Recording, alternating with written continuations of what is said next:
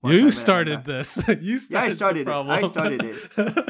Yeah. You're the haichu dealer, and you're I'm not the dealer. I didn't deal any. I didn't make money, but I became the haichu OG. Okay. So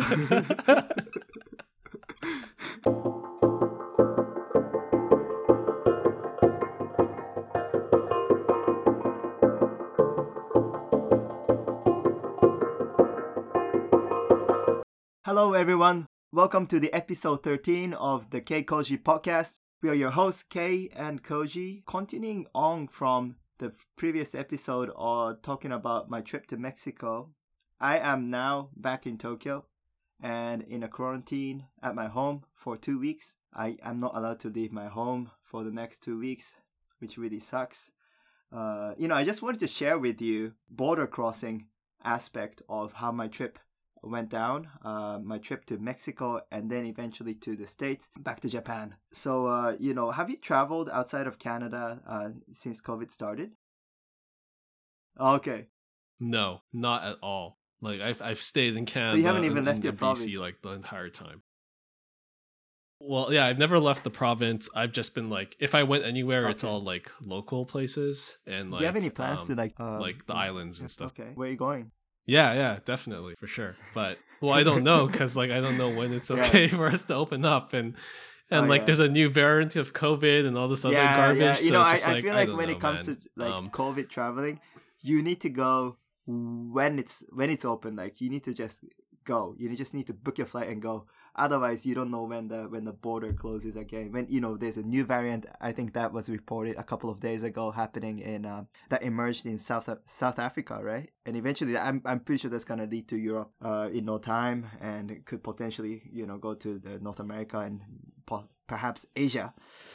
So, I traveled to Mexico, US, and Japan this trip.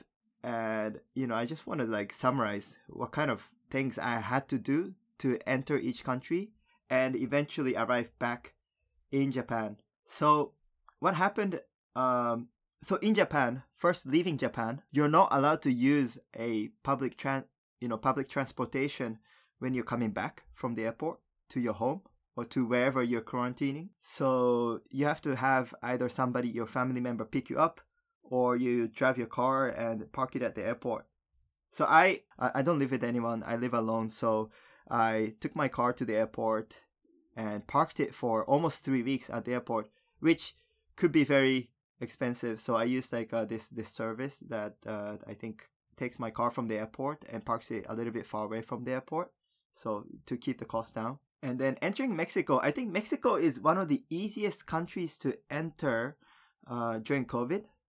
So they have basically no restrictions, no requirements for vaccination, no requirements for negative test results, which is a little bit concerning from my perspective. They should at least ask for a negative test result. You just need to complete a questionnaire confirming that you have no COVID-like symptoms prior to entering Mexico, before your flight. So that was very, very easy. I actually went to Mexico last year. There was no one traveling. I went around the same time last year, and in November. And last year there was no one traveling to Mexico because COVID was way more serious. And at that time it was crazy because they were checking everyone at the airport, at the customs. So they opened up my bag and checked every single thing that was in my bag. And they were doing that to every other passenger. I feel like maybe because the customs people wanted to, had some quotas. They wanted to keep their numbers up, and they just weren't getting enough passengers. So they decided to check all the bags. It was very uncomfortable. This year, though, the lineup at the airport was huge. Entering the country, I had to wait for like an hour just to, enter the country at the immigration. Well, one thing I want to ask before we talk about like you entering Mexico, before you can even take your flight from Japan to Mexico, what kind of like things did you have to do before no they paperwork would let required. you fly over? Yeah. Oh, that's good. Did you have to do a test or something before you could leave? Result is required. You could just go there. But you need to complete an online questionnaire. Like a very short one. Takes like 5 minutes max, just to confirm that you don't have any COVID-like symptoms. It was in English. Is that in Japanese or in English? But it's like very simple, like super easy stuff. And once you arrive in the country, you don't need to quarantine at all. Not at all in Mexico. So, you can just walk out of the airport and do your thing right away. One thing though, a lot of Mexicans, especially people that work in restaurants, were wearing masks. Like, I think people that work in like bars and restaurants, they were wearing masks like 100%. Whereas in the US, no one was wearing masks. Well, not everyone. Not no one, but like most people weren't wearing masks. And that actually concerned me a little bit when I saw the kitchen of the restaurant, because no one was wearing masks. Yeah. So like when you entered Mexico, it's just they checked everything in your bag. Just a normal process. Just like the normal process, it sounds like. This year, it was way busier than last year, because I think increased inflow of tourists entering the country.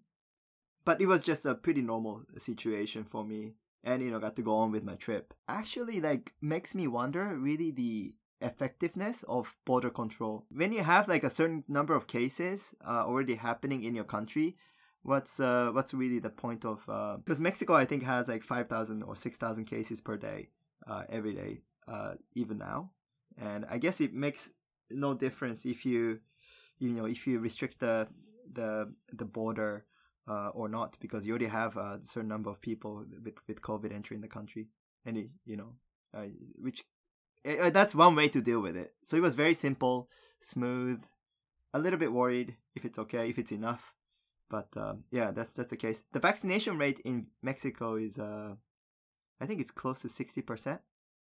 So it's not bad. A lot of people are vaccinated. So felt generally safe. A lot of people wearing masks too. Entering the US was also pretty easy from my perspective. I'm fully vaccinated, so I got 2 doses of the vaccination shots, Moderna, and I just needed to provide my vaccination certificate, and also I had to take testing for COVID, but they, I could just take it at any clinic in Mexico. It took me like literally like 10 minutes to get the result, because I just had to take an antigen test, and it was like $25. Yeah. And I just walk in and take the test and go back with the result. I upload it to the airline's portal, and obviously you have to fill out, if you're not. So there's like a form you have to fill out online, which is quite extensive. But for I think any foreigners that are not part of NAFTA maybe. So ESTA you have to fill out, which is the same as what we used to fill out before, and you just enter the country. You have your vaccination certificate, upload it online. You have your negative result, upload it online, and they just let you in right away. As long as you're on your flight. I think the burden of confirming those. The responsibility of confirming that you are fully vaccinated and have negative test result is on the airlines, not on the immigration. So, they checked that already. So, once I landed, it was like super smooth. I didn't feel any like physical paper or anything. I just, show my passport and off I go, right? How much was the antigen test in Mexico that you had to take before you like $25 could go into the US? Yeah, it's cheap, and it was so quick. Do you know how much it costs here when we take our antigen test? It costs like 200 fucking Canadian dollars before we can go into the US. Bullshit. It's such like bullshit.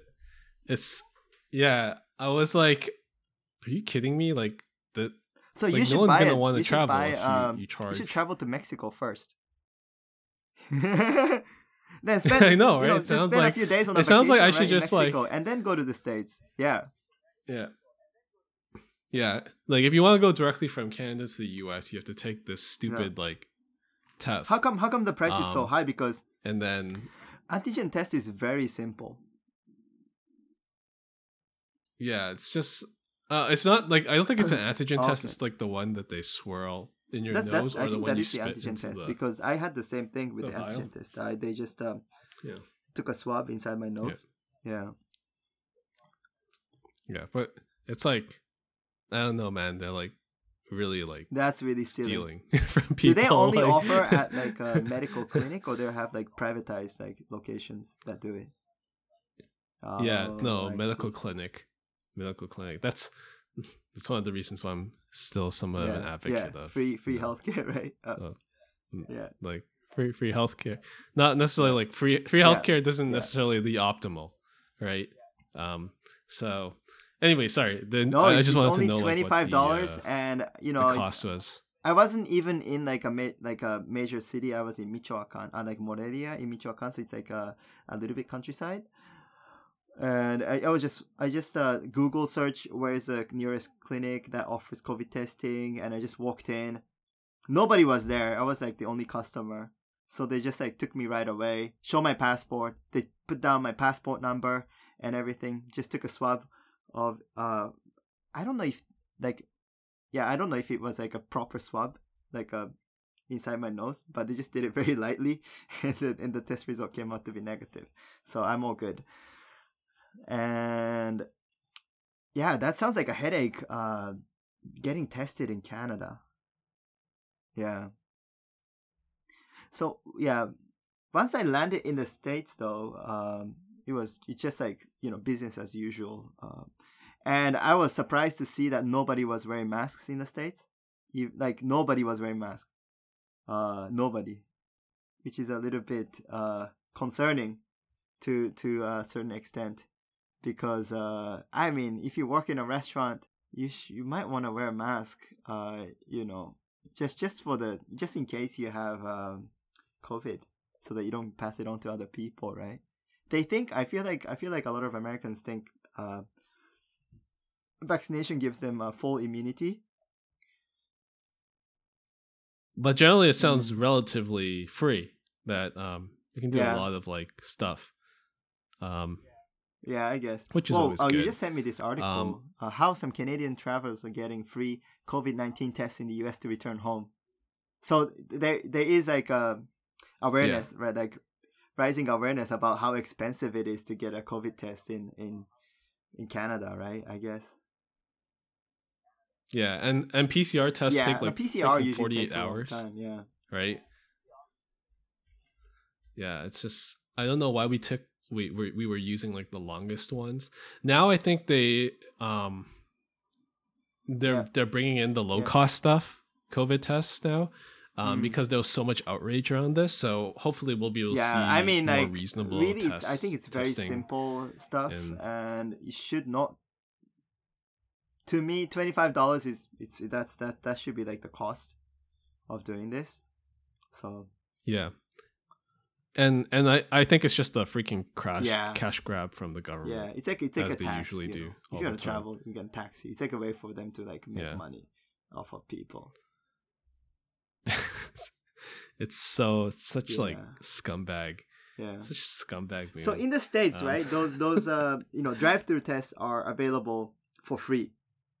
Usually, I think in many states. What gave me the biggest fucking headache was coming back to Japan. Because I not only needed to get a COVID testing, but I had to get like a specific type of testing that are not usually administered in the States. So it was a PCR testing, but I had to have like a deep like nasal swab or something. So they stick the thing like really deep in your nose.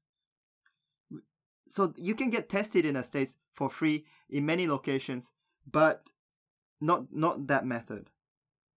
Like PCR testing, deep like nasal swab, and I don't know the correct like medical term for it.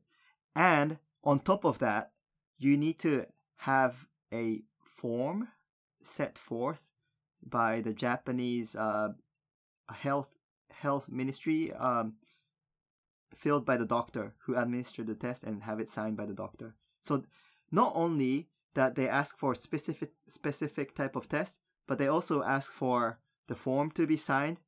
It's not like the clinic's form, but the Japanese standard form to be signed by the doctor to prove, like it's like a physical piece of paper, right? Because I think a lot of US locations they provide digital, like PDF. They send it to you over email. They might be able to print it for you, but usually it's digital, and that will do the job. But in Japan, they somehow think paper is more, I guess, trustworthy than a PDF. Somehow, somewhere. Yeah, but COVID might be on the paper. So I know. Just give it digital, but right? Like they wanted to do it on the paper, and I had to look everywhere, and to get that kind of test in Japan, in San Diego, there are not many clinics that does it. First of all, there are only 2 or 3 places that does it, and each costs $300, $400 even. It's ridiculous because because of the market, right? Nobody wants to get that test except for the Japanese people. They can raise the price as much as possible, I guess. So I was quite outraged, and I found this clinic which offers that for $125, which was quite remote, the clinic, and I ended up paying $100, $120 on top of the testing cost just to take just to go there by taxi and coming back. So total it ended up being $250 just to get the test in the States, because it's because the requirement of the Japanese government is so specific, and they want the thing on the paper, and because they want the thing on the paper, I had to fucking go back and pick up the result from the clinic, which is in this remote location, and that actually wasted maybe half a day of my vacation, or even more, 70% of a day of my vacation, because going there and coming back twice. It's it's stupid.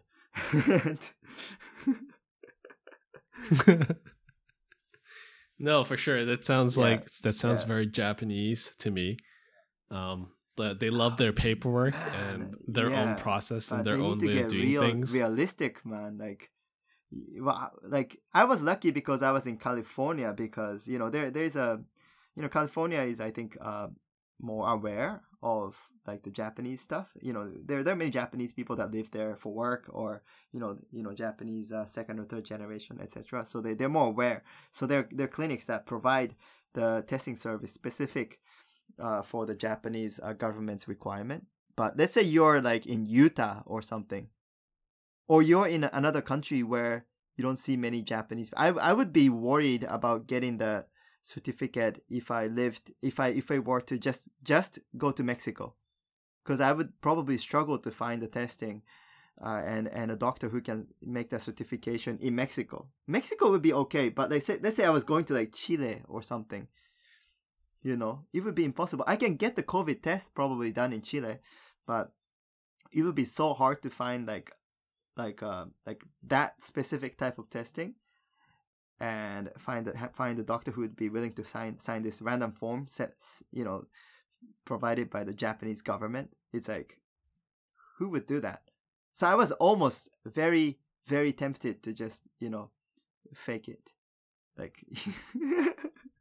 I mean, who knows? how can you validate? But I didn't at the end. I paid that stupid money. But how can you validate that, right?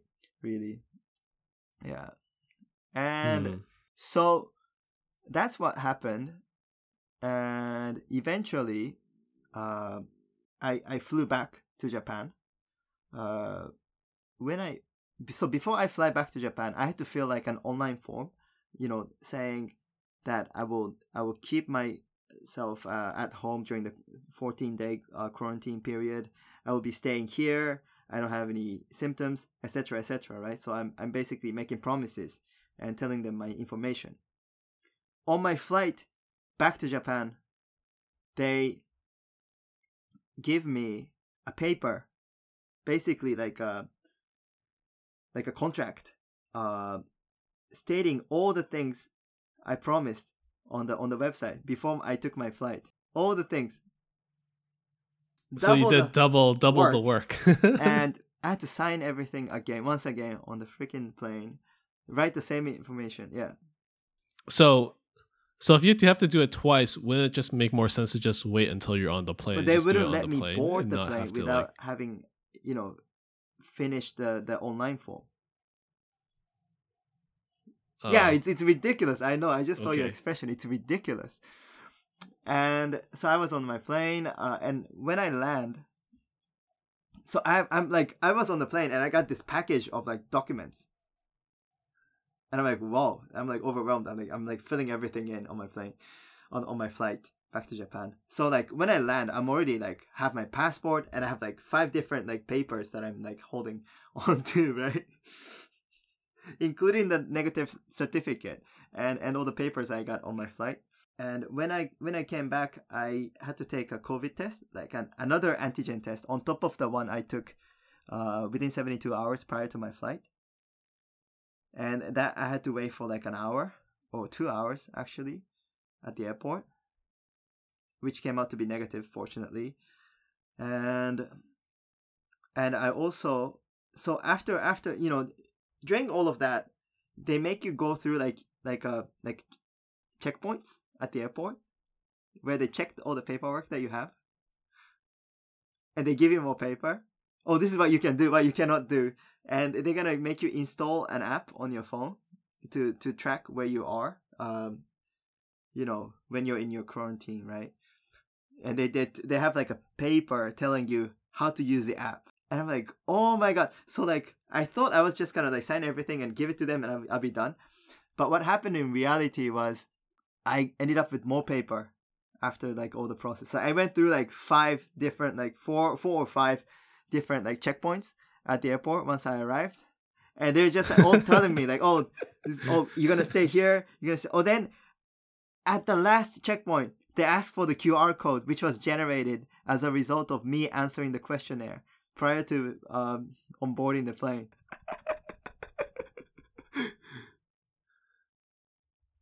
It's so Bro, Japanese. I lost hope in this country when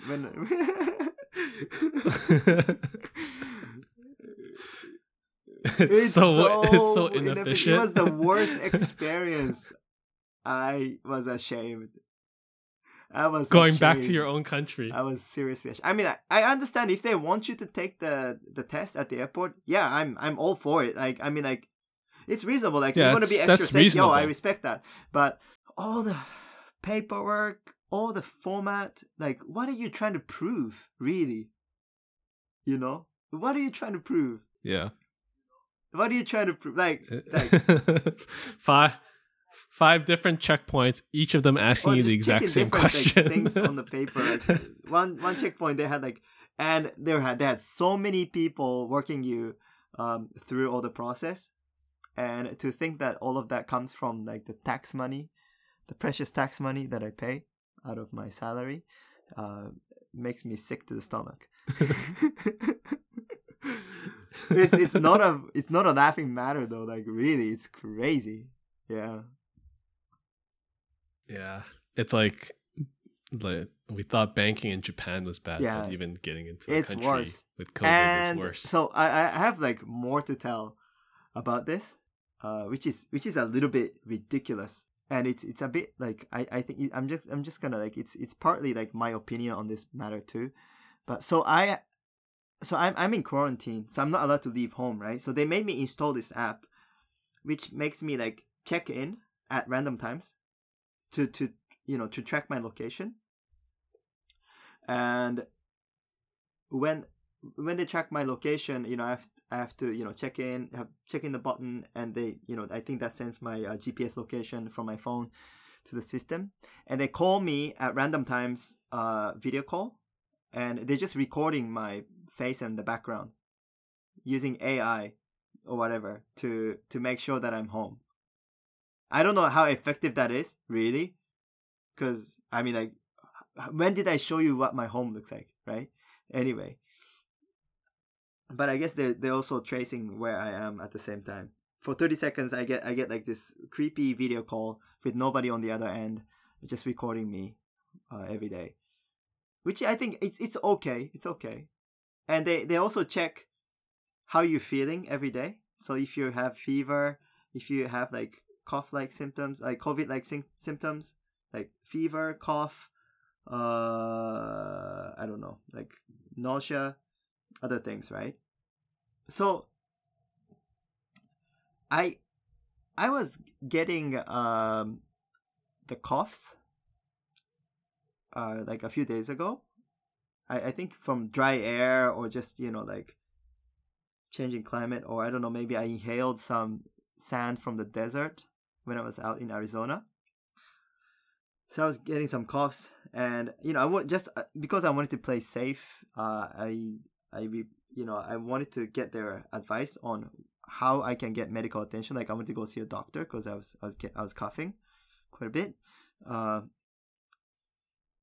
So I marked myself as, I have certain symptoms that are like COVID like, and I called this number to ask me, hey, what can I do to go see a doctor? I just want to get some medical attention. I've been tested several times in the past 10 days. I don't think I'm positive, but I just want to play safe. I don't want to violate any rules whatsoever.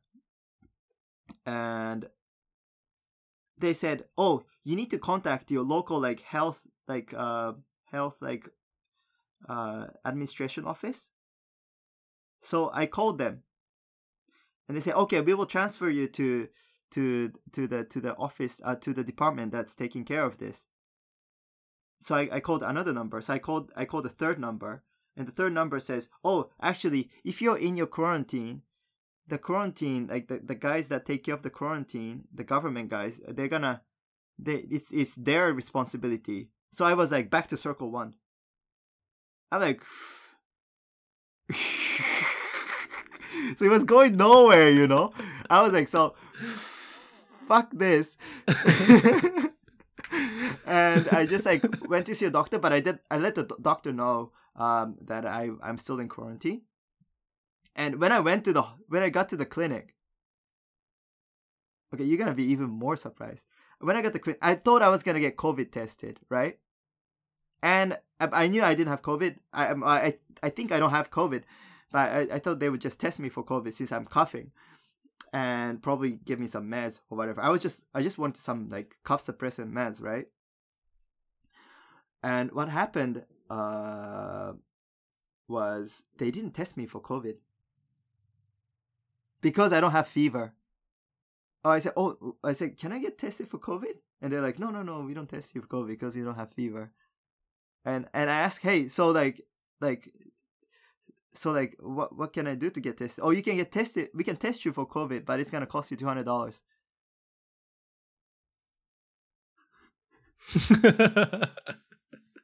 Yeah, that's so stupid. So then I came to a realization. The reason, the number of COVID cases in Japan is like dropping significantly now.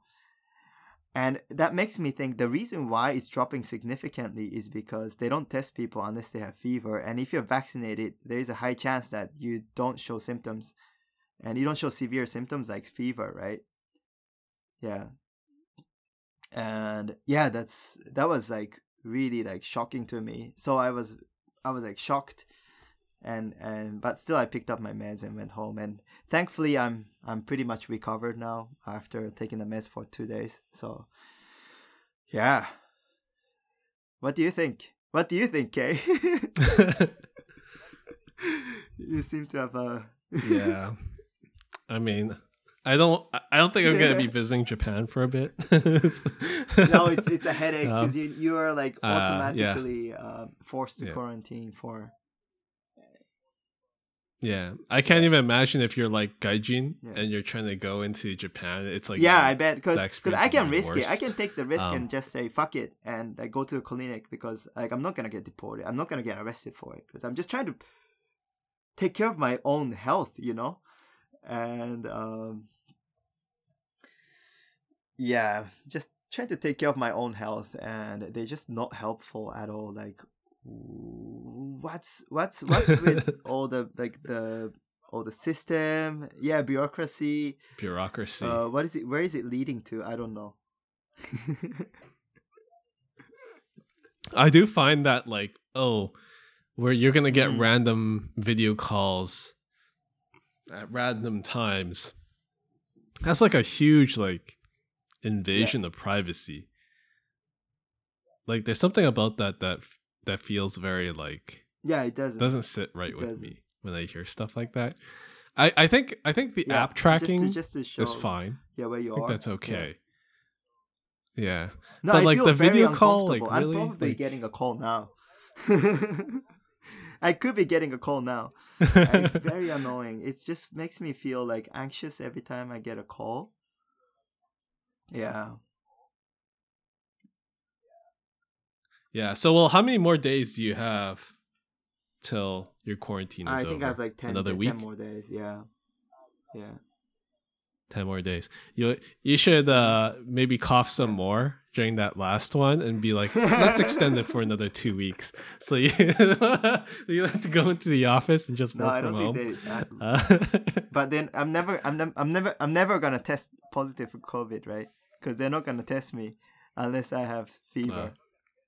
I don't know. It's stupid, I think. Go. Yeah. Like yeah. So the COVID testing situation in Japan is I think worse than it is in Canada, because even if you show some symptoms, they don't test you. Yeah. Because if you show if you're coughing in Canada, they probably test you for free, right? Yeah, they would test you. Yeah, that's really interesting. Yeah, I guess probably once maybe the COVID passports get released, then that will become less of a problem. Yeah, but I mean, like, I really don't know if it's COVID is really low in Japan, or if it's like spreading still, but we just don't notice it because of how we test people. But the way we test people is pretty, I don't know, backwards. Yeah, ridiculous. But really though, like, Japanese people, they are like following the protocols really well, because you see people walking around town in Tokyo, even on the street, when they are like more than like 6 feet away from each other, they're still wearing masks. Like the mask wearing percentage is like 100%, very close to 100%. Like everyone's wearing masks here. Yeah. So. Yeah. Yeah, I think in Canada, feels like most people generally are wearing masks, but like you always see like homeless people in like public transport that don't wear the mask properly. But people that are like maybe not homeless, like they wear the mask. Homeless people don't have access to masks, right? I mean, like they can get it at it's free? Anywhere. yeah, like restaurants have them. Like all the service places have them. Like it's just so easily accessible. You can go to your local practitioner or any medical center, and they'll have masks. It's like, oh, you don't have one here. Like here's a mask. Like that's all you have to do. But they don't do it. It's just so annoying. And then like when you go into like elevators and stuff like that, sometimes you'll run into people that don't wear their masks in an elevator. I'm just like, I actually like when I live in an apartment, and when I take out the trash, I sometimes don't wear a mask because I thought I think I would not bump into anyone. Then I bump into like someone on the elevator. I feel terrible in Japan. I feel terrible, but like I don't talk. I'm just breathing out of my nose, but like I still feel terrible. That's where all the COVID lives. It's up in your nose. That's why they swirl it in your nose. Yeah, so I feel pretty terrible. So I do try to wear masks, but sometimes I just like you're in quarantine and you infected. No. I'm not like when I'm not in quarantine. Like I'm being very cautious when I'm in quarantine. So yeah, I see. But I've been tested. Sure. I've been tested more than anyone around here, I think. Yeah, I got three tests in 10 days. Probably. It's crazy. I'm over tested. You're over tested. But that's really interesting.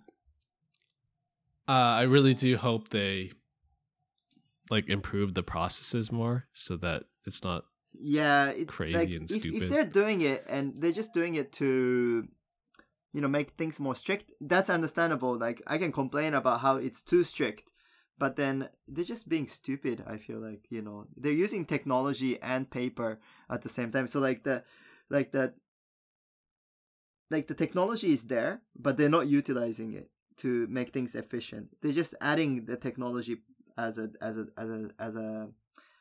additional process on top of the paper based. So they should have just the digital. They should just keep it digital, keep things digital, less contact. Yeah. Got it. I guess like when you went back to the US, I know you went to like a boarding school when you were in the US for a bit, before you went to like Canada or whatever. Did you have high school in both Canada and the US? Canada and the US, 2 years each. Yeah. Oh, interesting. So did you get your official high school diploma in the US? Yeah. Ah, interesting. And then you got your university degree in Canada. Even though you went to high school in Canada as well, which is like weird. So it was like your first 2 years of high school in Canada, in the States, and then your last 2 years was in the US? Were they both boarding schools, or was only one of the two? Only my school in the States was a boarding school. Canada, I homestayed, like many international students do. States was a boarding school, but it actually was a very, very good experience. Both, because homestay, you get to kind of make family with whoever that you live with, your host family essentially, and you're at your like very sensitive and developmental, age, and you get to actually be exposed to the culture, the Canadian culture or your foreign culture. That's a very good experience. Living in the States in a boarding school was also like a super experience for me too, because man, it was so diverse, and I was the only Japanese kid there. So yeah, it just and I was in Canada on the West Coast, in the States on the East Coast. So like there was definitely a cultural difference too. Wait, where in the U.S. like did you many do boarding your schools boarding are schooling? actually in Connecticut, like New York, Connecticut, and Massachusetts. So I was in Connecticut. Wow, it was like a jail, but it was a boys only boarding school. Like how bad can I think it's as bad as things get for a teenager, right? Did you have prom in the because U.S.? it was a boys only boarding school, we didn't have proms. Yeah, but usually they would like sync up with like dance an parties all girls school with neighboring girls only boarding schools. So we kind of had like a promish like dance party at the end of the year. Yeah, but that was like the most important event everyone looks forward to in our school. No, the occasional dance parties. Yeah, the dance girls. It's like girls. No, seriously, like it's so rare. Like especially like you're in high school, right? You want to get to meet girls and like talk to them a lot, and there's just nobody on campus, or like there's only like teachers or like teachers' daughters that are on campus. And they get idolized because they're like the only girls that you actually see. No offense, but like they may not necessarily be worth the level of hype that they receive, but they do get hyped so much. Because they're scarce inside the board. Oh. they're a scarce commodity. So they get so much attention, I think, and everyone's so nice to the ladies on campus, because I mean that's all we got, right? Yeah. Weren't you like the prefect or like? I wasn't. I was an RA, so like a residential assistant, which was a pretty big deal in a boarding school setting, because you are somewhere between like a teacher and a student. So it was really good for me, because my school especially was very strict. We had like lights out time at 10:30. You have to be in your bed, and you have to be quiet at 10:30. Teachers walking around and like they just doesn't sound very American to me. That's why I said it was like a jail. It was like a jail. Like yeah. They have a door to your key, right? So, yeah. You're an education. Yeah, it was like a correctional like institution. Yeah, facility. Yeah. Correctional facility. So they have cameras in the hallway in the dorm, so they know when you leave and enter Holy. the room. This does not sound like the America that I know. It's all about freedom and liberty. It sounds like a jail for kids that want to play Halo. No internet. Yeah. Yeah, that must have been... So you being an RA gave you a lot more freedom, I guess. Walk around at nighttime as much as I can. So the shower gets very crowded at night, because there's only a certain time frame. And the water gets cold after a certain time, because people use up all the hot water. I think the furnace was too small to support all the kids that are in the dorm. No, so yeah, but after showers. a certain time, like the furnace heats up more water, right? So I would take a shower after everyone goes to sleep at like 10 o'clock, or back in the room where they're not allowed to take a shower. I go shower at like 10:30, 11 before I go to sleep. I take a hot shower by myself. Yeah, it was very nice. Now, did you abuse your power? Yeah, to some extent, because like they don't want any trouble, right? Because I can I can not like directly, but like kind of like write kids up. So you're a snitch. No, I'm an enforcer. Okay? There's a difference. I'm not a snitch because I'm not on the same level as them. I'm not a snitch. I was doing my job. I see. Yeah. Oh, and I get a single room if I'm an RA. Okay. So like I had 2 beds in my room, and so like I would sleep on the top or bottom, whenever I felt like. So. No. You didn't have another roommate? I get a full room. So I had 2 desks, 2 beds, 2 closets, everything. Wow. Man. I was balling. What did what did you have to do to be able to become like a you have to boarding school, have a good behavior, and you have to have like a recommendation from a couple of teachers, and you write your own like self recommendation, and you get an interview with the school, and I think eventually teachers vote for you to be an RA. Yeah. And you used your I am a good Japanese student. Yeah. To shoehorn but I your think way it into really that. helped that I was the only Japanese student there. Oh yeah, diversity, right? Diversity. So like it helped that I was the only Japanese student, because I was, it was easier for me to kind of be recognized. They had like maybe like 20 Chinese kids, or Chinese Taiwanese, and they had like 10 Korean kids. So they were kind of like seen as a bunch, whereas I was the only Japanese kid. So like I was seen as myself. So that definitely helped.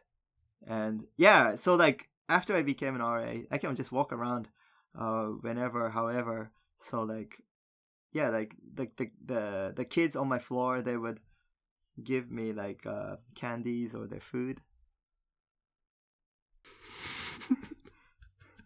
No. You're like a yakuza. You're going around like, yo, where's the protection fee? Collecting protection. No, it was all about candy. Love. Yeah. I see. Tough love. Yeah.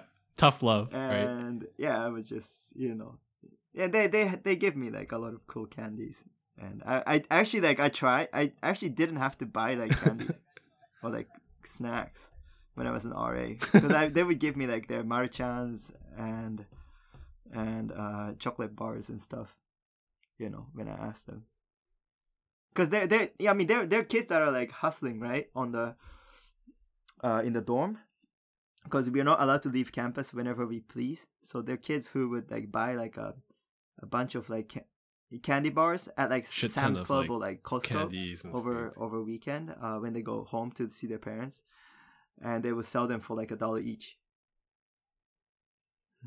They would smuggle it into the and actually one crazy thing was haichu. Haichu, the Japanese like soft chewy candies.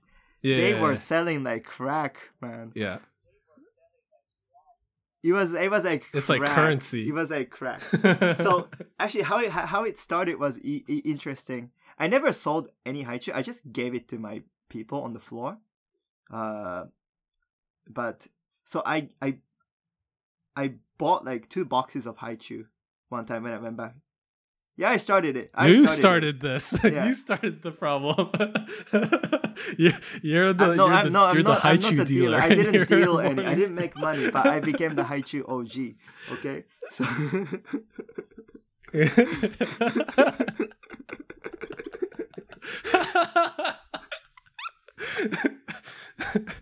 you're the supplier. You're the source. No, I started the market, but then problem.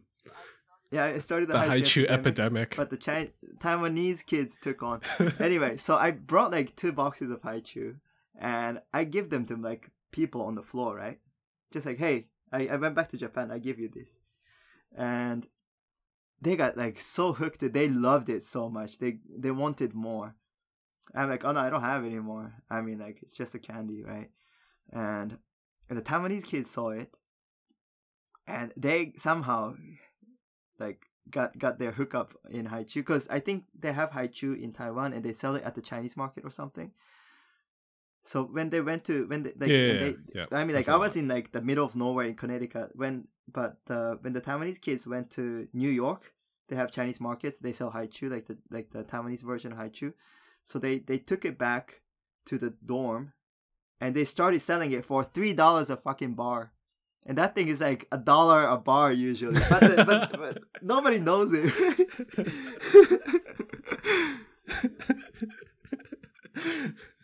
Yeah, they were hustling, but like I wasn't interested in like selling haichu. Like I wasn't interested in like making money. I was just more interested in like, I guess like. Dude, all they need to do is sell 100 haichu bars and they can buy a PlayStation. Yeah, basic. I'm pretty sure he made like about that much. But like, what I was interested in was like, like having people's loyalty, right? Like people from the floor. So like, I use haichu as like a prize for like the people on my floor when they did something nice, or like certain kids that I needed them to be like loyal to me, like. Maybe like. What do you mean by loyal? What does this loyalty actually mean? So that, like, what do they have to do for you? No, so that they don't mess with me and they tell me things. They're gonna be honest with me, because they're like semi like gangster, like wanna be like black kids in the dorm too, and haichu, yeah. Oh, I see. So like haichu to me was like a way of like winning their loyalty, so they would trust me, right? Because I'm like their provider. So you're their haichu dealer. I'll give you haichu, you give me protection, and you tell me what's going on. Yeah. I mean, no, it's serious. Like it wasn't like the safest school to be in, to be honest. There were many incidents of like thefts and like sometimes violence. So I needed like people, like, because I was alone, right, in that school. So first I mean like Taiwanese and Chinese people are Asians, and they're pretty like the Taiwanese people especially, they're pretty Japan friendly, right? So it was easy to like, so I was hanging with them at first, so I won their trust, but then I need to get in with the white kids and the black kids eventually, right? Because that they all group up in their own thing, usually, because I didn't have my own thing going on, right? So I had to have my own crew somehow, because otherwise you get fucked. Like in the big, no, I'm serious, man. Like, and Asians get fucked all the time. So like, I need to be with like black kids and the white kids somehow. So so one thing that crazy that happened when I went to the boarding school was one day. So I don't leave the door unlocked. I lock the door all the time whenever I leave the room. I was on the first floor, window open with a screen, door locked. I went. We have like activities time, so everybody goes out to like play sports. And when I came back, the screen was slashed with a knife. And my roommate, who was a Taiwanese at the time, his laptop got stolen. And my PSP got stolen. Yeah. And you know why that happened, right? Because whoever that stole it from us thought it's okay to fuck with us. Right? No, I didn't. Did you catch him? But I was very mad because I spent a lot of... I didn't care for the PSP that much because I bought it on sale and it wasn't like that expensive. But I was very upset about the saved... No, the saved video game data, because I was spending like a lot of time every night. Oh. I was playing Ace Combat. Yeah. And I was like I was almost beating the game in a hard mode. So I was like practicing a lot, and that got stolen. So I was like, so pissed. Yeah, definitely losing. I think it's super at that point annoying. Like it was worth more than the game, like a device in the game itself. I just wanted my save. Yeah, all the hours that you put into it, right? And I was like, I had like all the I was like trying to like really complete the game, and I was almost there. So like after your experience with some guy breaking and entering into your room, you started to be like, okay, I need to like spread out my influence. I need to spread out my influence, and like I probably need to like not let people like fuck with me so much, right? So I started working out, and I don't know. Eventually, I befriended with all the people, and through the through haichu and other means. and then eventually I became an RA the second year I was there, and I think I gained some respect from the people, and then it was very good for me, because then eventually I was in a position to get free candies all the time, right? So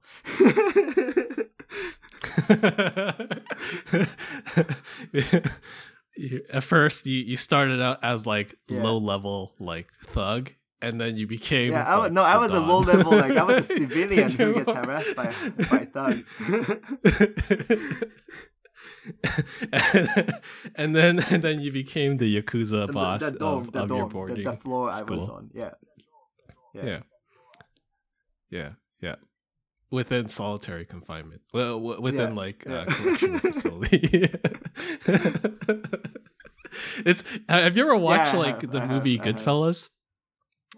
You know, like that episode where like all three of the bosses are like in the prison, and then they just get fucking basically, like lobsters and steak and shit like that. Yeah. That was basically your situation.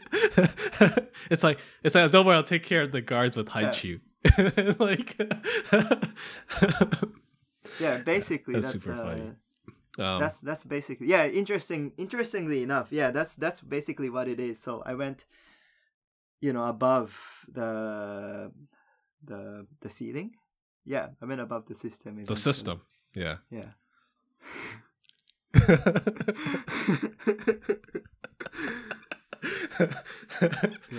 That's so interesting.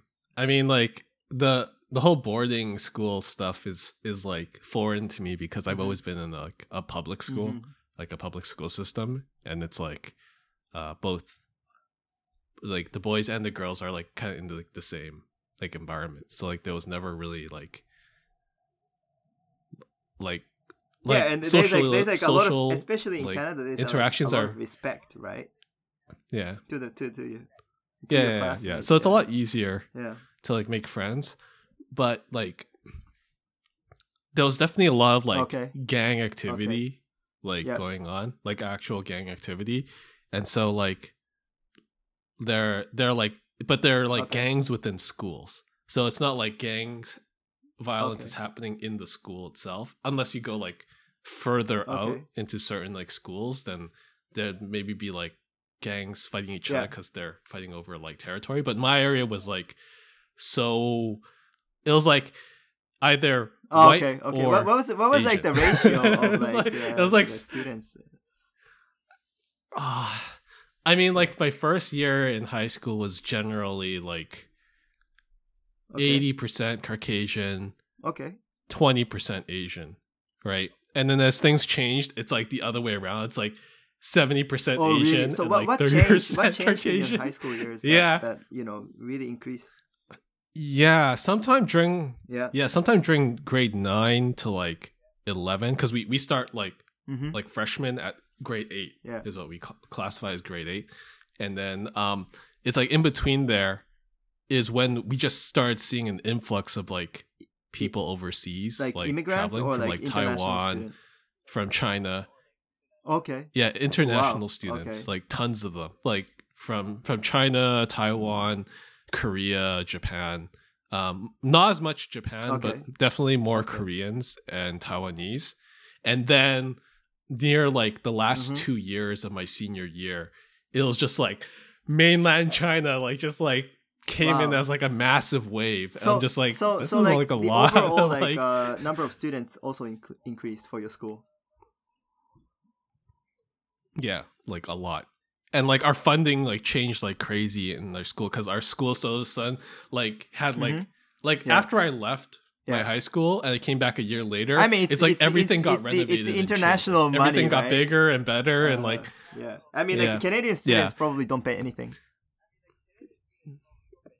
Yeah, but largely it's like my first 2 years or first 3 years, I was more exposed to like gangs in the first 3 years. And then as things became more like, there became like larger Asian population in like our high school, I saw less of them because like Asians don't engage in that kind of activity as much. So right, they do the financial fraud stuff. So like they don't do like the violent stuff. So yeah, it was interesting. Gangs, but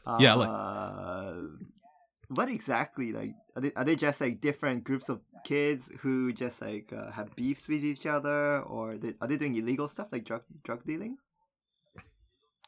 I see. Yeah, they were doing drug dealing and stuff like that. They weren't doing in like, so I think the high school that I was in was largely like pretty safe. Yeah. But like some of us knew some of these like gangs that existed in these other schools. Like I knew like I had a couple of like people that I knew that were part of these gangs that were connected to like much larger organizations, because they use them for recruiting, right? Yeah. So like these kids would be like carrying like they'd be like doing like different like hustling things, and like they would sell like weed and stuff like that. Like that's like their way of proving that they're part of. That was when like weed was like super illegal, like back in the day. And so I would know these. Like I didn't take like any of that in high school at all. Like my introduction to like marijuana was like in university, because then it's a lot more freer in that environment. But like I knew that was going on, and I knew some of these guys that were there because like I made friends with them through like basketball and stuff like that. Like it's mostly I knew all these guys because they are also like in sports, and a lot of times if you're in like if you take like martial arts and stuff like that, there's a lot of gangs in martial art. Yeah. It's like when I went through like 3 phases of like martial arts in my high school. It's like I went to taekwondo, karate, and judo. Throw. Judo. Yeah, sorry. I don't know why I blanked out on judo, but I Different took those those. 3. Yeah. And yeah, it was karate and taekwondo that I met most of the gang people.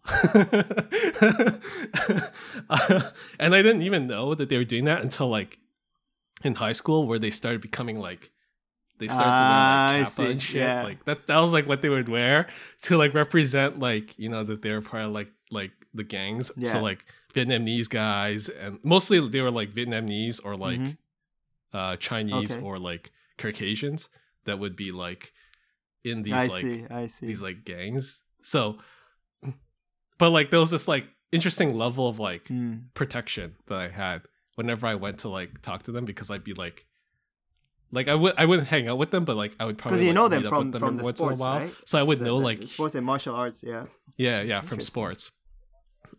So I would hear about like what's going on, and like you would also see in the news like this guy got stabbed, and like, oh, I know, I've seen that person before.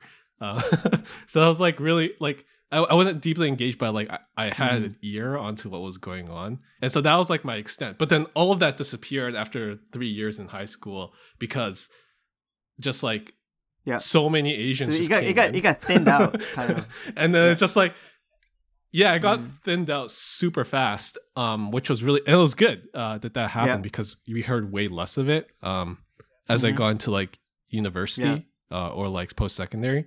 And but I definitely like I didn't have to like hustle my way around and like build connections, stuff like that. Most of it was like these are my jock friends that I do like running and sports and stuff like that with. And then this is like my nerd friends that really love like video games. Like I had these different like groups that I would go to that would satellite around based on like how I was feeling that day. So if I was like feeling like, oh, I want to talk about like StarCraft or something like that, I would go to my nerd friends and like go to the computer room and play with them. And I was like, oh, I want to play like basketball.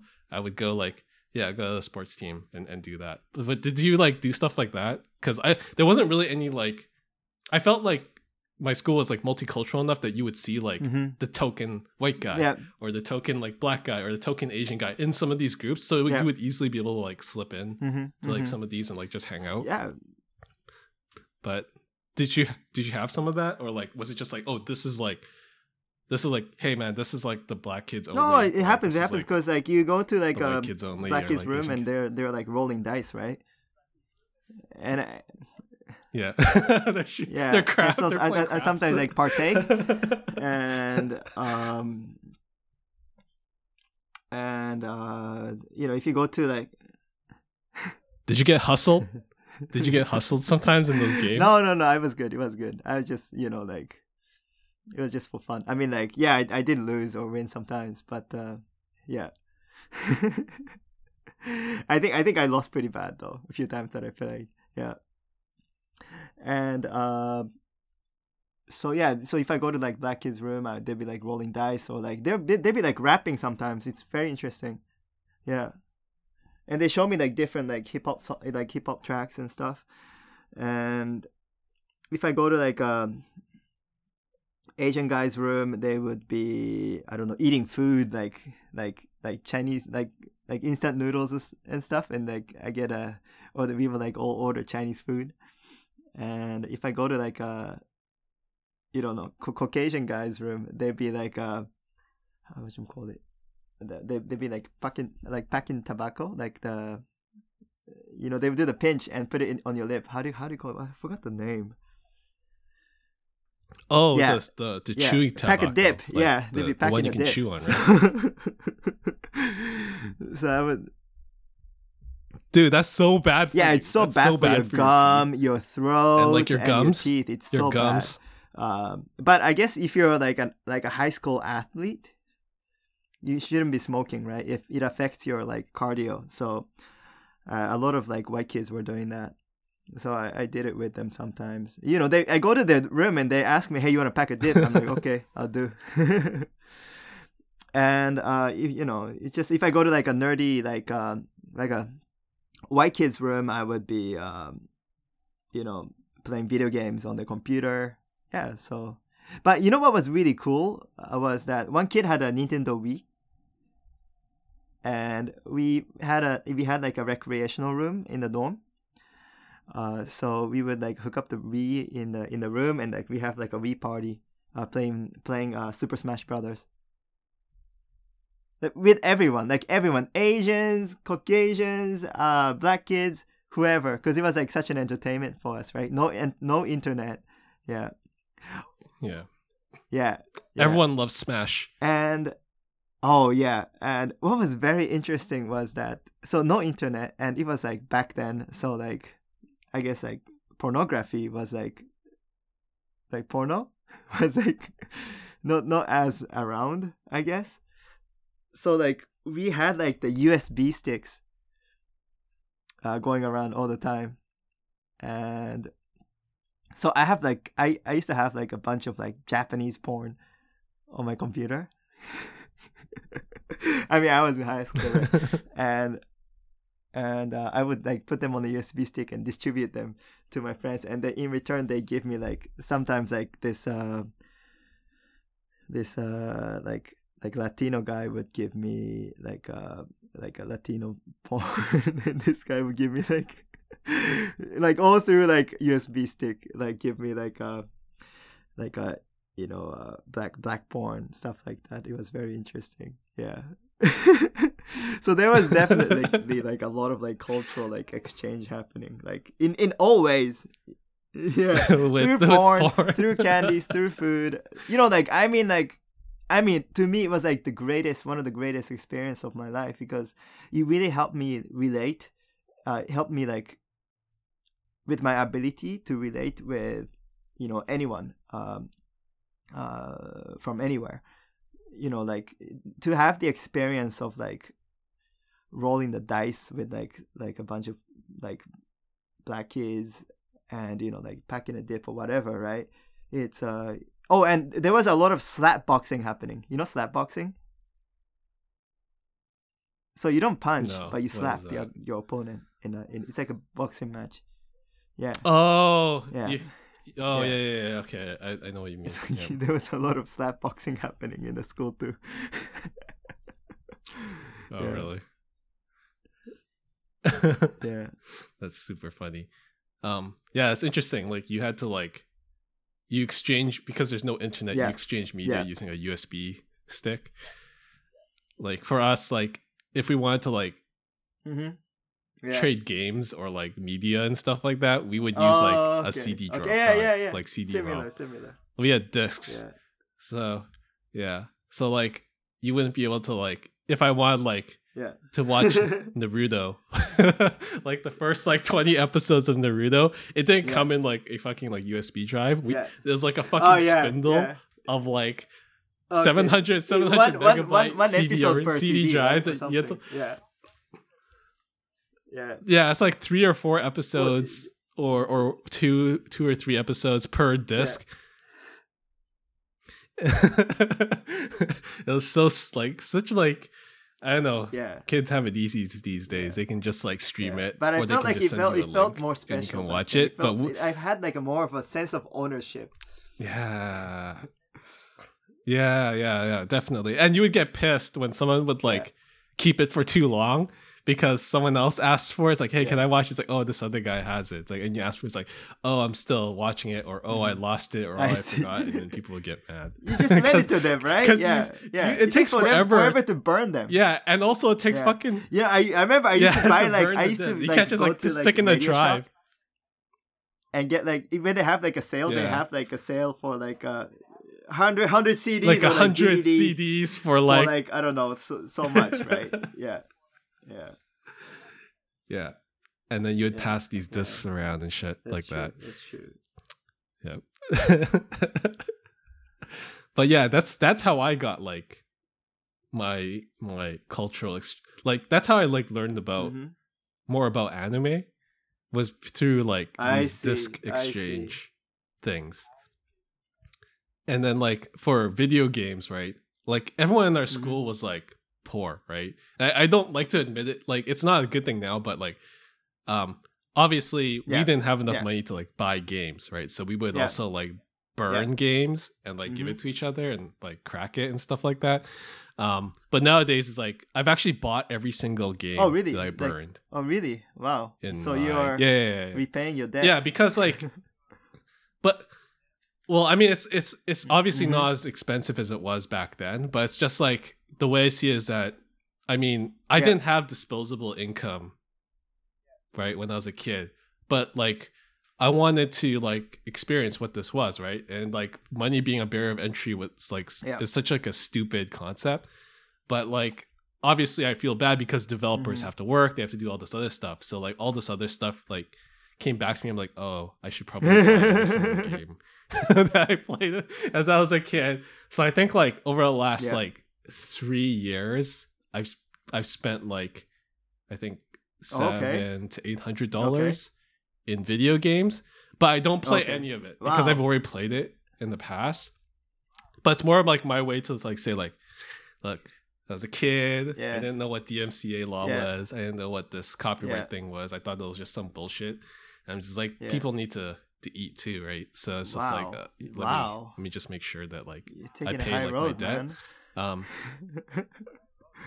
Well, it's just like like when you know like how everything's connected, and then when you have the disposable income, it makes sense. Like if I have the money to spend, I would go out. But if like a kid these days, if they don't have the money to like do like a Netflix subscription or like a Crunchyroll subscription or like pay for Xbox Live and they have to like hack their way through, I can't really blame the kid for being able to, for wanting to do that, right? Because it's just like income disparity and a lot of like, I mean, like you know, it's a good idea to like start early, like on like cultural things, because you get to learn a lot. You know, like the fact that you can like comprehend like basic Japanese is because you watch a lot of anime, and you watched it, I guess, through through the CD-ROMs that your friends burn. But I'm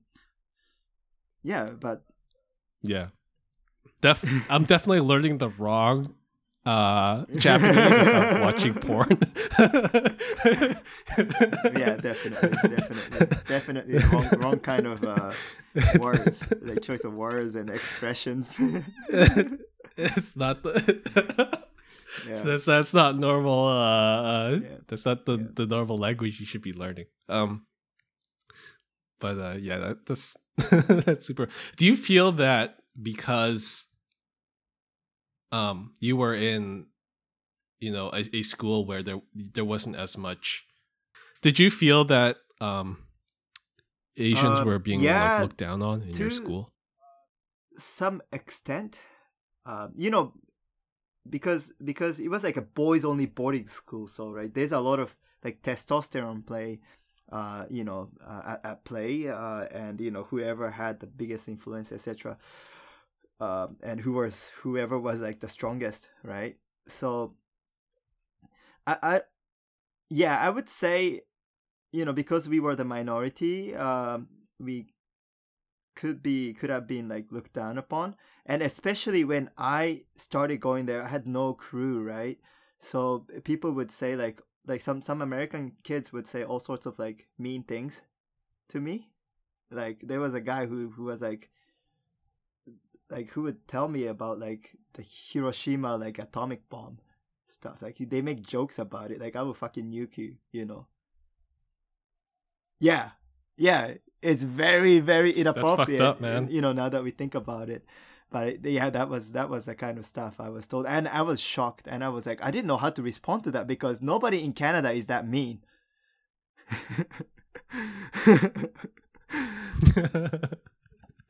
Yeah. And so there was you know, the people take advantage of that, you know, because I was singled out. I was the only Japanese kid in school. I had no backup. So yeah, and Asians, you know, because typically they were international students and didn't speak as good English. So, you know, they could have been, you know, sometimes a victim. I mean, it's hard for someone who doesn't speak English to, you know, gain respect from others, right? Just because of the language barrier.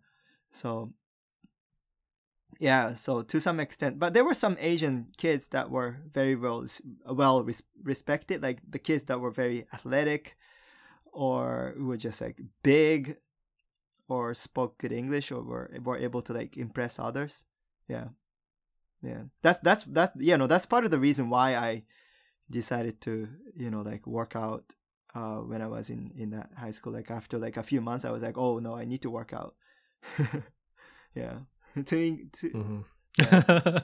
Definitely. Yeah. What about in your school? I know eventually there was probably like the other way around, but like when you started for the first few years, where you were the minority, like when you were like the 20-30% of the entire student board. Yeah, I don't think I've ever felt like I was in the minority.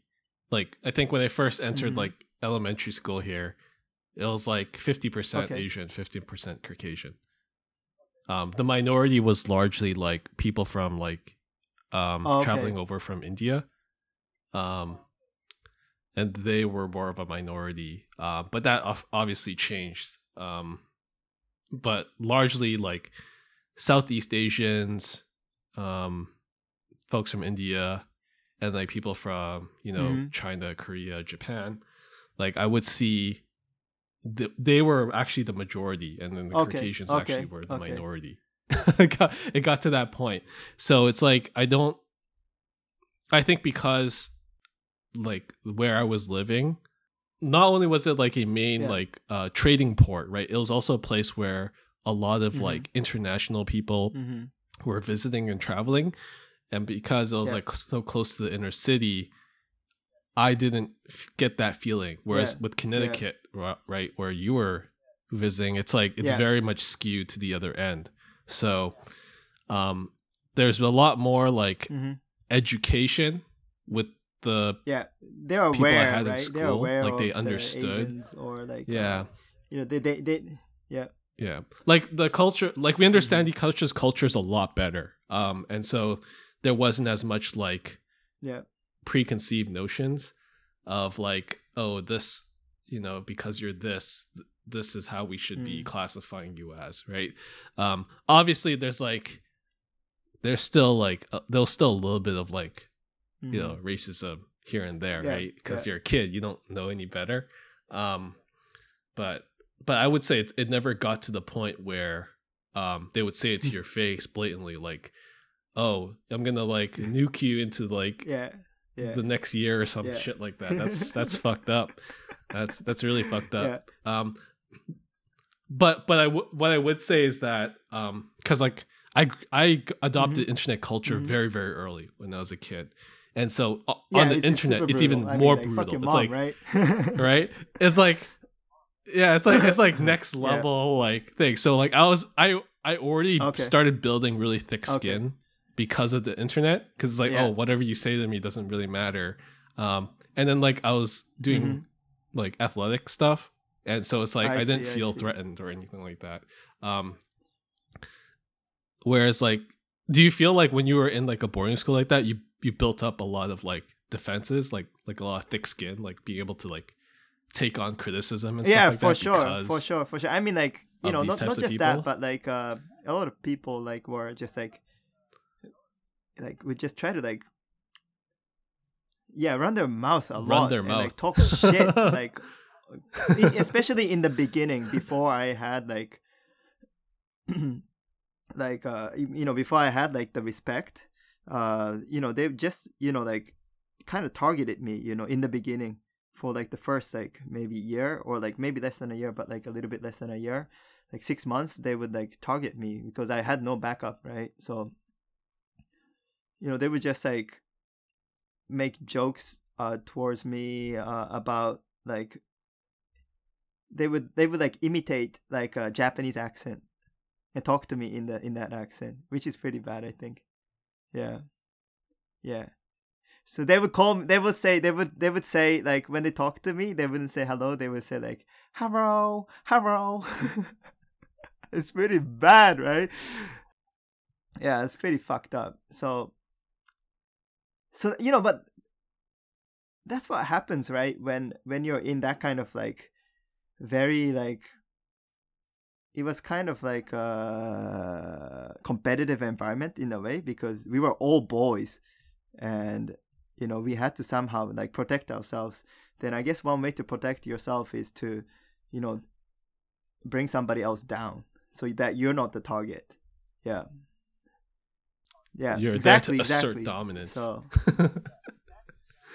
yeah, that's really interesting. Do you feel that like a result of that also applies to like the opposite sex? Do you feel like Asian men, like maybe because they get emasculated in like, do you feel like Asian guys in general just like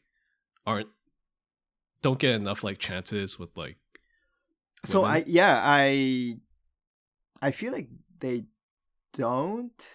I don't know if they do or they don't, because I mean like I only know from my own experience, but I've seen in like the recent like media coverage that Asian guys are in like say in Hollywood, like mainstream media, only portrayed as some kind of nerd, like a kung fu master. Never like a sexy role or like a romantic like a subject, subject of romance. And that could be the reason, and that could be represented in the dating market, right? That maybe Asian men are seen as less of a target or an attraction, like an attractive subject by say females in other races. Yeah, that's for sure. So what do you think?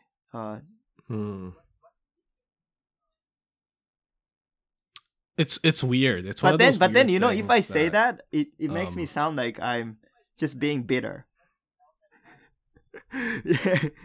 Yeah. And I know what you mean. It's like it's. I don't think you are being bitter. I think it's like there's some truth to what you're saying, which is like maybe top of mind, like people don't really like if whether you're a guy or a girl, right? Like when you're talking to someone, you don't like really realize that your brain is thinking that, oh, I don't want to interact with this other culture or this other race because I don't feel that they're attractive. I think it's largely because of like the media they consume. I think there's like a lot of truth to that. I don't think it's like the individual. I think it's like when they're growing up, because they're not exposed to like multiple different types of cultural media, and they're so set to like this like Hollywood style of like romance where it's like what the Caucasian white guy being like the super muscly guy, or like this like jacked like super big like black guy being like the savior and stuff like that. Like that is being more portrayed as masculine, and like that gets like more reinforced. And so like you'll see like people like maybe not want to date someone that is like let's say like a Caucasian girl, or like an Asian girl would not necessarily want to date a Vietnamese or a Filipino person, because like they're not never portrayed usually as sexy roles. Where I think there's a big shift with that is girls like BTS. Oh, really? It's more than Justin Bieber. Okay. Which is like, to me, is like, it's like, which is so weird for me, because I'm just like okay, that's interesting. Yeah, and I think like Asian men are starting to become more like, they're not portrayed as like strong, but they are portrayed as like good dancers or something, or like they're portrayed as like someone that's like that would be like a good boyfriend material. I think that's how I feel like they're being portrayed right now, not necessarily as like a sex symbol, but more as like, oh, they're portrayed as like potentially good boyfriend material. But I also think that some of that is changing with some of the Like some of these like K-pop guys like pull their shirts off and stuff like that. So I don't know, that might change, but like there's some shift going on, like especially with the Marvel movies and stuff. And I feel like in the Western Asians like taking certain roles. You know, there's like all the conversation about like toxic masculinity and stuff, and maybe like the preferences of like females are shifting, you know, more towards, you know, more gender like neutral, you know, like not super masculine, like super like right, you know, masculine type of guys are like, you know, maybe less in demand. Yeah, like Chads. Who knows, right? Who knows? They don't want Chads anymore. They want a Giga Chad. They want a Super Chad, a Giga Chad. They want E-boy. Yeah, so like who knows, right? But so,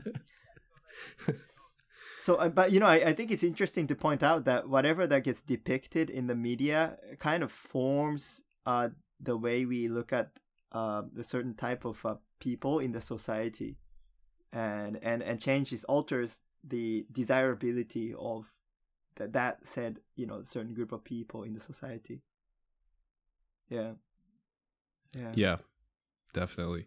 I don't know. Like, I can't say like for sure like today, like whether or not that's still a problem. I don't think it is. I think it's shifting already, so that, you know, Asian guys are, because I see a lot of like mixed couples like now Asian guy in Canada, like a lot.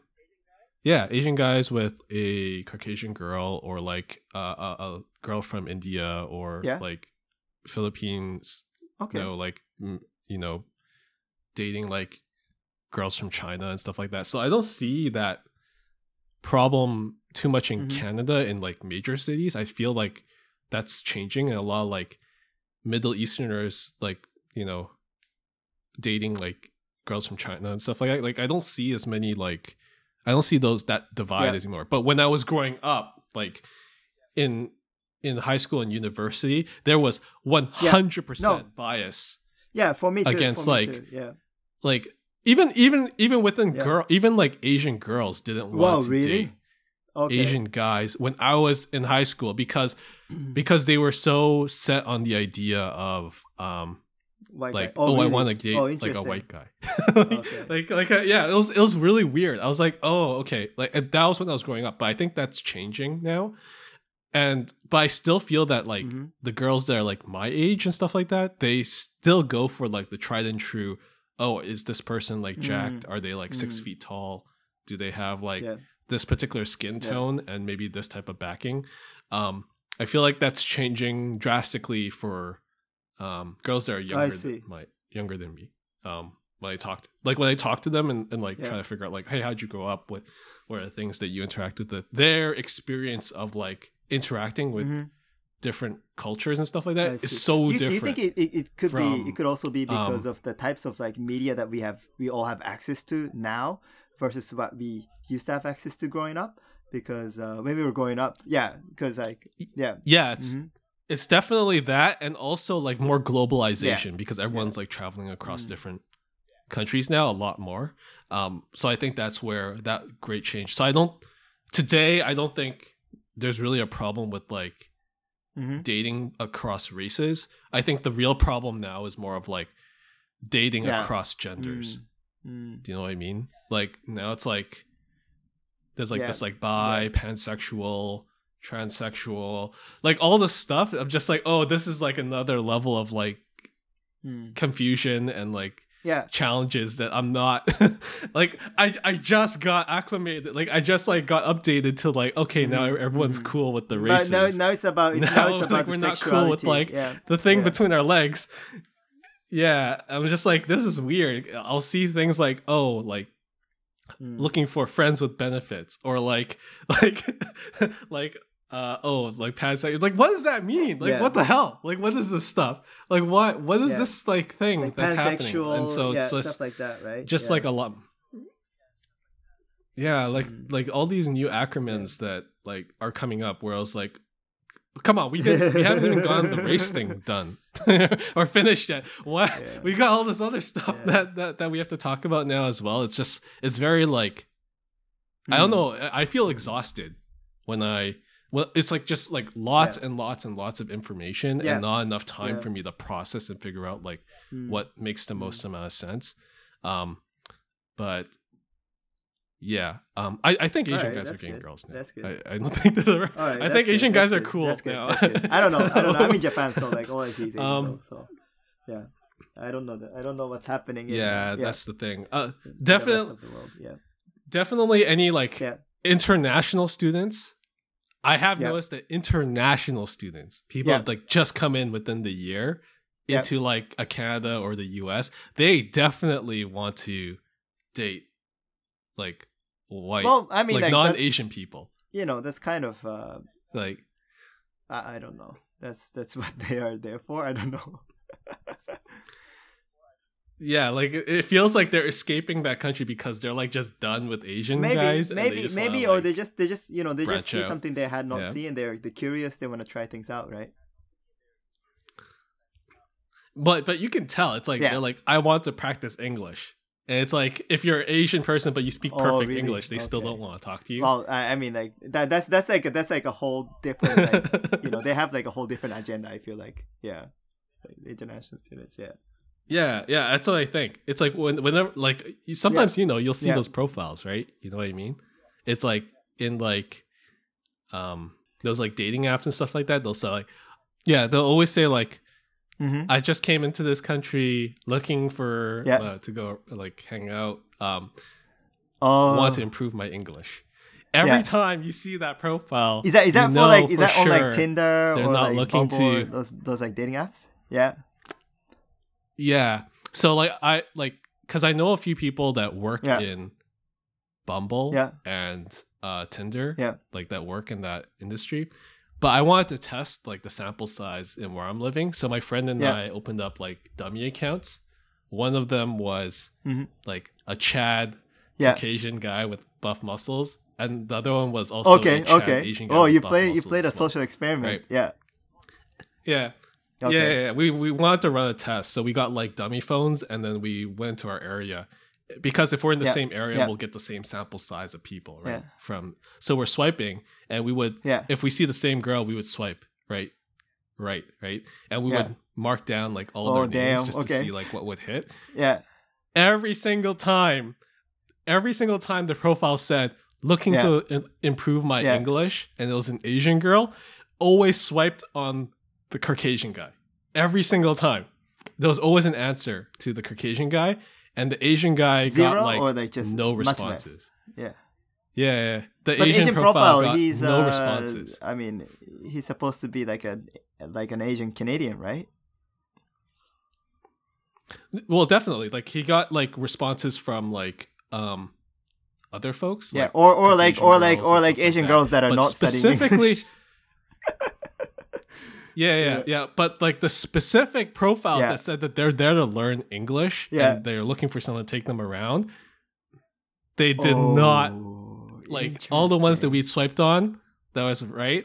So like that's one of the things that I think is like the role reversal, which is that if you're an international student, if it's an international student coming over that's learning to learn English, quote unquote English, whether it's a guy or a girl, they're most likely going to be looking to hang out or date someone of the opposite race. That's like Caucasian for that language, rather than someone that's like the same skin tone but they speak just as good in that language. I mean, like I feel like when they say they're trying to practice English, they're not really saying that, right? I guess what they're saying is that I mean, I could be wrong, but our data didn't really lie. Yeah, right? data don't like, lie, right? It's consistency. There's consistency in our our experiment. There was consistency in the responses, but maybe I'm overthinking about it, and maybe like we're not being like fair in our like hypothesis and like our results.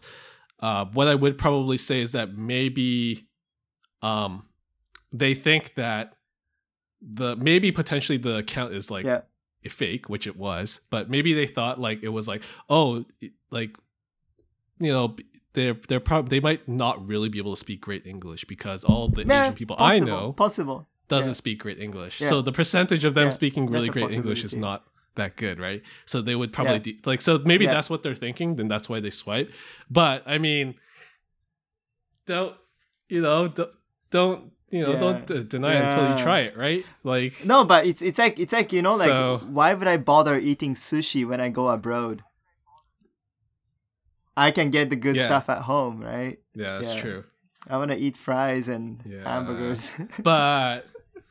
but is it really the good stuff? Good. I mean, because maybe sometimes they just they're fresh off the boat, right? So they because there's like a Michelin star restaurant in Japan, and there's also a Michelin star restaurant in New York, but the Michelin star restaurant in New York is I better love than the California one in roll. Like, I love California roll. Yeah. And it's made in California. I love the rolls with rice outside, because it's like a different cuisine. I mean, it's like made with the same ingredients, but it's like a different cuisine. So I quite like it. But I actually never got to like it until I tried it. So yeah. But I just found that interesting, those two data points, which is like, if they have this like wants to learn English, that's pretty interesting. Coming from another country, it's like they're less likely to reach out to someone of like ethnicity, race, ethnicity,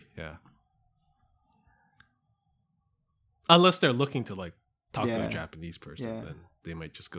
They might want to date anyone except for a Japanese person, or like if they're Chinese. It's interesting because coming from my own experience, I used to find it much easier to date, or like get to meet girls that are, like, say, fresh off the boat, learning English in Canada. Once I get to talk to them, Once I get to talk to them, but I guess like swiping right, right or left, it's a different. That's a different kind of judgment that comes into play. Yeah, it's definitely a different interaction, because there's no like, they don't have the potential of like talking to you and like actually realizing. Because I think in person, in like a real life, like face to face situation, it's easier for them to speak to an Asian person because they understand your culture. Like going straight to like a Caucasian or like a white person. Yeah, I mean, like in Vancouver, it's a bit of a different story, because I feel like 100% or close to 100% of Vancouverites, including Caucasians, know how to use chopsticks and eat sushi regularly and Chinese food all the time. So they have like a good understanding of like the Asian culture. But say, for example, like like an Asian person, like a Canadian Chinese person, would have a better understanding of where, let's say a Chinese or Japanese girl, comes from when she says what she says. It's easy. It's like an easier transition, I feel like, for them to like get to know the person. Yeah.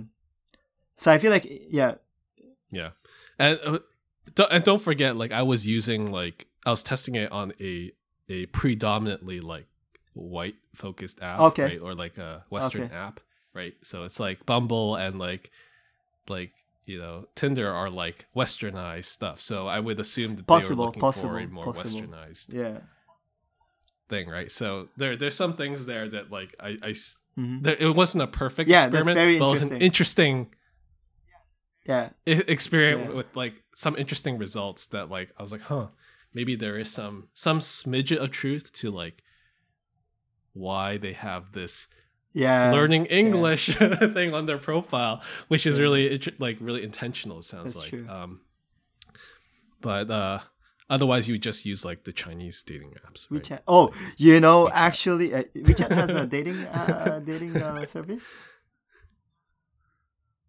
There's like community like forums and stuff like that, and that app WeChat is has huge, everything man. There's like right? so much shit in that. One thing I found out recently that is very interesting is that there's an app specifically for meeting Asian people. Oh, No, Is it not East not meets East. East? It's like I forgot the name. It's like Meath or something. Meath. MEE. I looked it up. MEEFF. So it's like an app used to make Korean friends. Oh. I think I've heard of it. Yeah, MEEFF. MEEFF. Yeah. Learning when you're trying to learn making Korean. friends with Koreans. So maybe yeah, people who are like looking to date like Asians or like Koreans could go on this app. Yeah. There's girls that go on that app. Wow. They're looking for their oppa. Oppa is like the Korean equivalent of like Oni-chan, right? Senpai. Or yeah. It's kind of weird that it's like they use the word oppa when it's like Oni-chan, right? Yeah. It's kind of weird, right? Is that I would probably say that it's more of like they use oppa in the sense of like the kohai, more of like the senpai kohai relationship kind of thing. Mm-hmm. That's why they use oppa. But it's still weird that they use like brother as a way to like call it's like call someone. But like it's like you call anyone older, right? A guy that's older, oppa. Yeah. Yeah, it's those are the Korea boos, not the weeaboos. Yeah. I really wonder what would happen like if like a regular Japanese girl goes and dates like this person she thinks is like super white and she wants to learn English, but finds out this Caucasian guy is like the biggest. Yeah, that'd be interesting. Like, and the biggest like nerd ever. I wonder if she would feel like and he makes her call him like Oni-chan.